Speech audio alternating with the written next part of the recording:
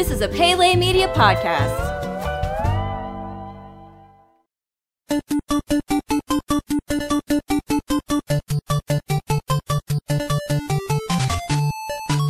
Welcome back to Goonies Minute, everybody. Goonies Minute is the fan podcast where we carefully explore the movie Goonies minute by minute. This is Brady. And this is Chris. And we are joined again with screenwriter and comic book author, Mr. Mark Landry. Mark, thanks for coming on again today, man. Hey, guys. It's my pleasure. Thanks for inviting me. I know that today is kind of an exciting day for all of us, really, because we're going to get to go over, I think, one of the biggest influences that the Goonies has had in pop culture probably since the Goonies, and that is the TV series Stranger Things. Yes. Which both of you guys are huge fans of. I am as well. I regret to say that I'm not completely caught up with it, but I'm going to let you guys kind of just... No, I watched it in 2 days. Yeah. But I need to watch it again. Yeah. You know, I'm going to have to start over. That's the thing. Well, I always do that before these series. I usually try to do like a binge watch again before the new season comes out. Do you know, Mark, if it's in November, December? I think it's Halloween. It's Halloween that's coming out again. Cool. I actually watched the first season twice, and then there was a screening of the first episode here in town, and all the cast were there. Oh, wow. Oh, that's cool. To do a Q&A. I follow a lot of them on Instagram. Oh, cool. Awesome. They're so cute and talented. Well, I tell you what, let's go ahead and get into minute number 104 for now and talk about the Goonies, and then we'll come back to Stranger Things. Let's do it. Let's do it. Yep. In the previous minute, Andy and Brand shared a kiss while the rest of the Goonies continued to enjoy being reunited with their families. At minute 104, the sheriff spots the Fratellis walking up the beach. He raises his gun and rushes over to them with other police officers. Sloth is helping Ma Fratelli up the rocks while Jake and Francis are shouting a phony story to the police. They're trying to tell them that they have been washed ashore from a boating accident. The police tell them to shut up and that they're all under arrest. Frightened by Sloth's appearance, each of the police draw their guns at him. Chunk runs through the crowd, screaming for the police not to shoot. He holds a pizza box up in front of Sloth as if to protect him from gunfire. The rest of the Goonies rush over and begin to protect Sloth as well. The police understand the situation and take the Fratellis away in handcuffs. And thus ends minute 104 of the Goonies. So this minute starts off with the Fratellis coming up the beach. It does not start off with the Fratellis coming up the beach. Chris, why don't you take this? It starts out with a continuation of the kiss of Andy and Brand. And I hate to say this and be critical. Someone like me is never critical. But Mr. Walsh is a wimp. I mean, he was a wimp a couple minutes ago when he got out of the van. You know, how was he a wimp when he got out of the van? He's just a wimp. He's just a wimp. I don't know. Yeah, there's a lot on his shoulders, Chris. You know, he's a coward. He's curating the museum. Yeah, he's a lot on his shoulders. So much to the point where his kid and his friends have to save the day. So great job there, buddy, getting that far behind on your Well, if he were mortgage. If he were any more of an adventurer, he would have had to go on an adventure with him. He should have got this. Yeah, I'm serious. He should have found this treasure years ago. But then it would have been called Mr. Walsh Saves the Day. And then he stole all the stuff from the museum, hid it in his attic, and didn't hide it well enough so his kids found it. We talked to... And then he had to kill every one of them. Yeah, exactly. We talked to Crystal Beth, who was one of our first guest hosts, about... Oh, yeah. I heard those episodes, too. Yeah, she's great. About the potential that they could have had with Mr. Walsh, that character, and just this fascination that he seems to have with pirates and the whole nautical theme throughout the house and everything that the attic is filled with. But the movie has to take off. It's got to keep going. It doesn't have room for a lot of things. And we also discussed that we think that Mr. Walsh possibly could have wanted to go for this treasure at one point. But think about it. Mrs. Walsh is the one that is the quote-unquote alpha. Mm-hmm. Yeah, you know, and for sure. she was the type of person that she's going to squelch any type of idea of Mr. Walsh trying to find a treasure. Yeah. Wouldn't you think? It's like, no, you put that in the attic, honey. Go to your job. You know. Yeah. And how did that turn out? How did that work out for her? They're going to lose their house. Yeah. Excellent. Exactly.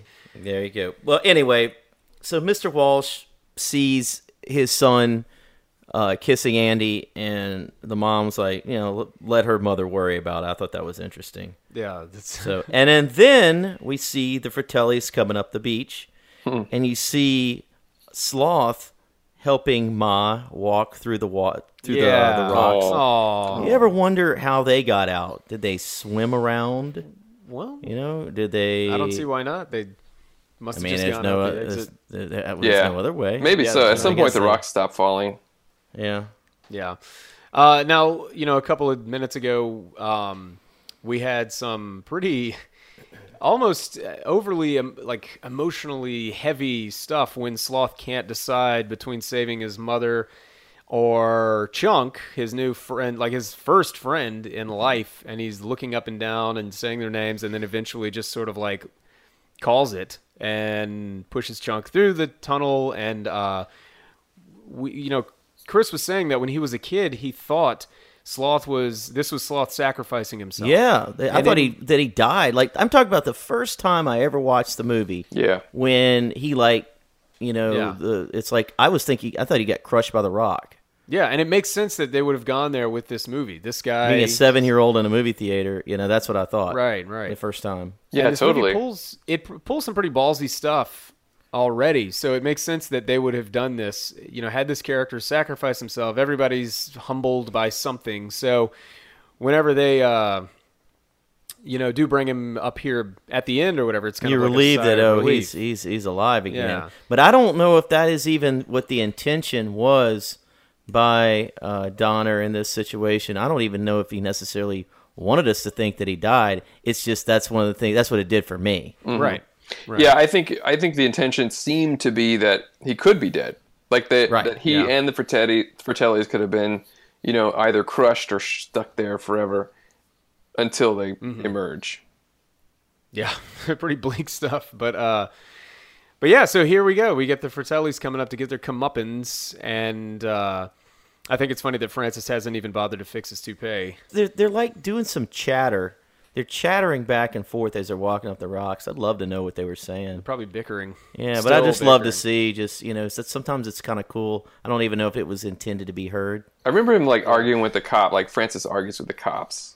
Yeah. Like, I'm going to have your job or something like that. Yeah. And how about Chunk using that Domino's box to shield the cop from Sloth? That's priceless. A great scene. Yeah. That's a great idea to even come up with that.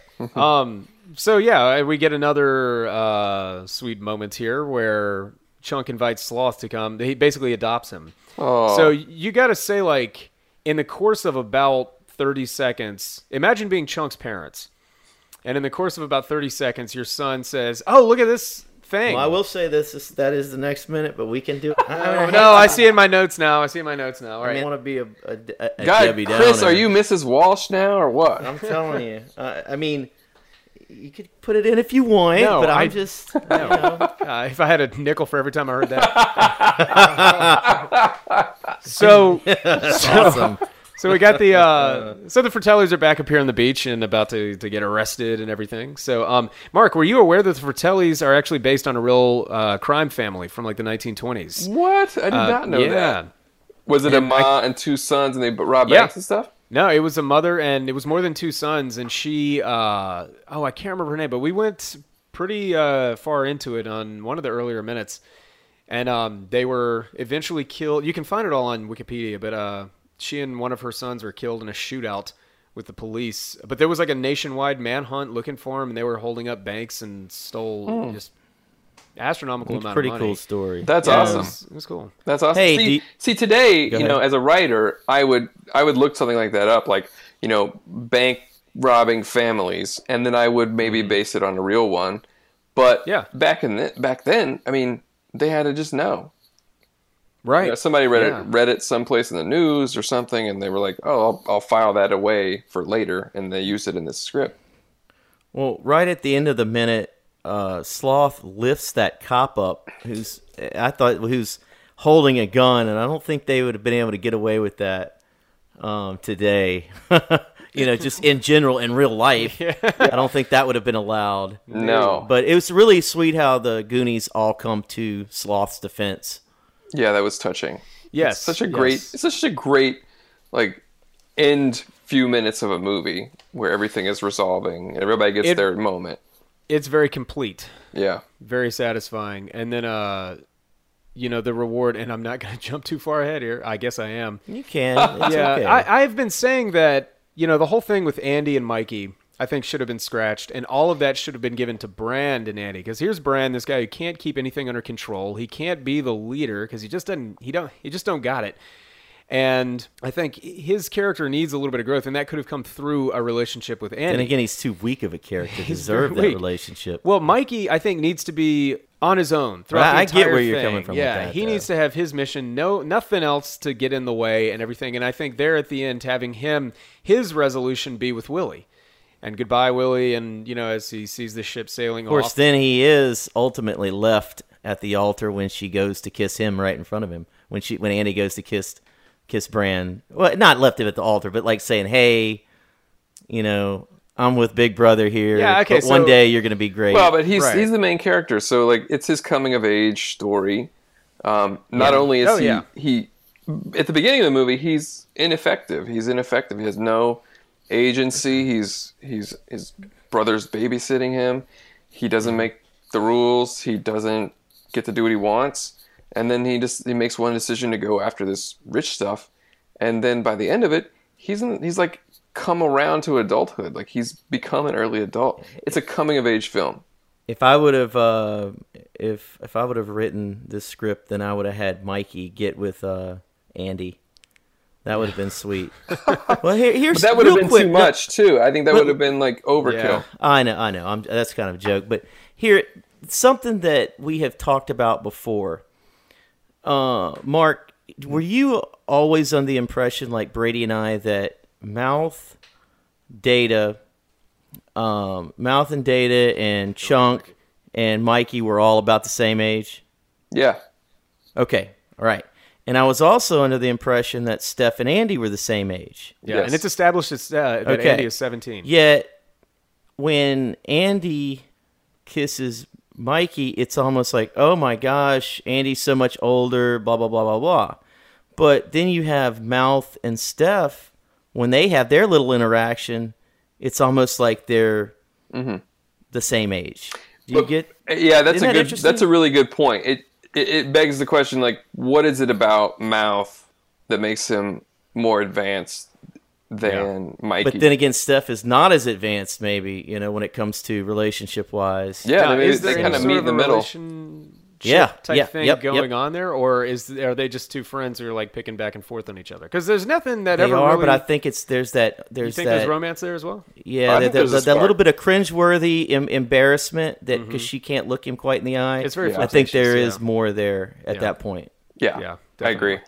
Unless you guys have anything else Goonies centric, I want to just Mark, let you kind of go on about Stranger Things and how you think Goonies has influenced it, and I don't know, man, had an impact on pop culture. Yeah, I think it's true that they're I don't know. I can't say it's true, but it's an idea. It's a question that would there be a Stranger Thing? I would imagine that the Duffers were highly influenced by the Goonies as well as E.T. and a bunch of other 80s films. I think that's pretty obvious, and they've said as much, in interviews and stuff. I think it's so cool to be at this age where we are now. Down here, it's our time. It's our time down here where we're making movies. We're of the age of the people who are making these things happen. And what are we going to make? What have we always wanted to do? Well, it's things like, if we were kids in the 80s, it's things like the Goonies. I'm working on a couple projects myself, which are very much influenced by the Goonies. And I think Stranger Things is like the epitome of what, if someone said, in a bubble of, unlimited resources, what would you have done with your life? I would have made Stranger Things.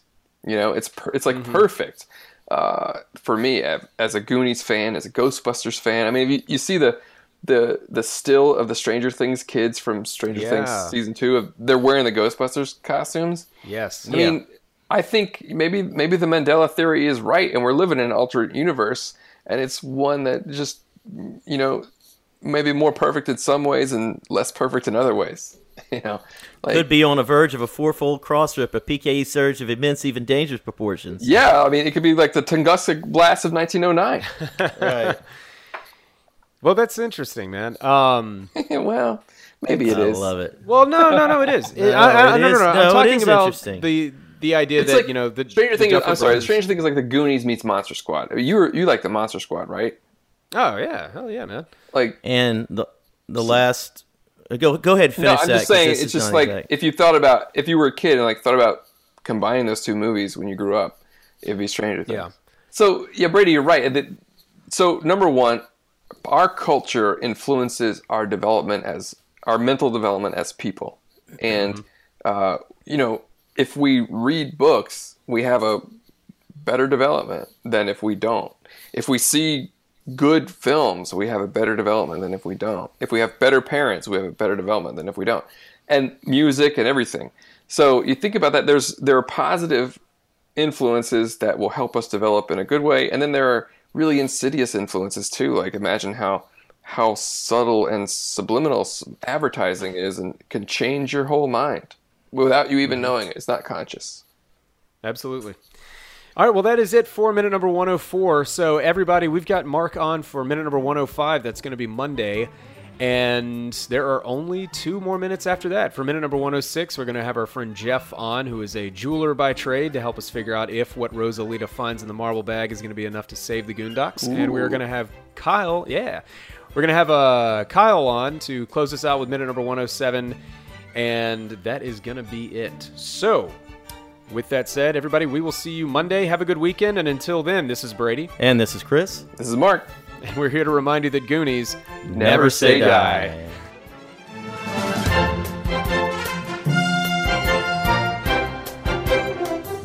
Goonies Minute is a fan-supported podcast. If you like the show, then leave us a review on iTunes. You can find us at GooniesMinute.com, Facebook.com/GooniesMinute, Twitter.com/GooniesMinute, and at Instagram @GooniesMinute. You can contact us at GooniesMinute@gmail.com. You've been listening to a Pele Media podcast. For premium content and exclusive podcasts, visit us at patreon.com/PeleMedia. Check us out on Facebook at facebook.com/PeleMedia and follow us on Twitter at twitter.com/PeleMedia.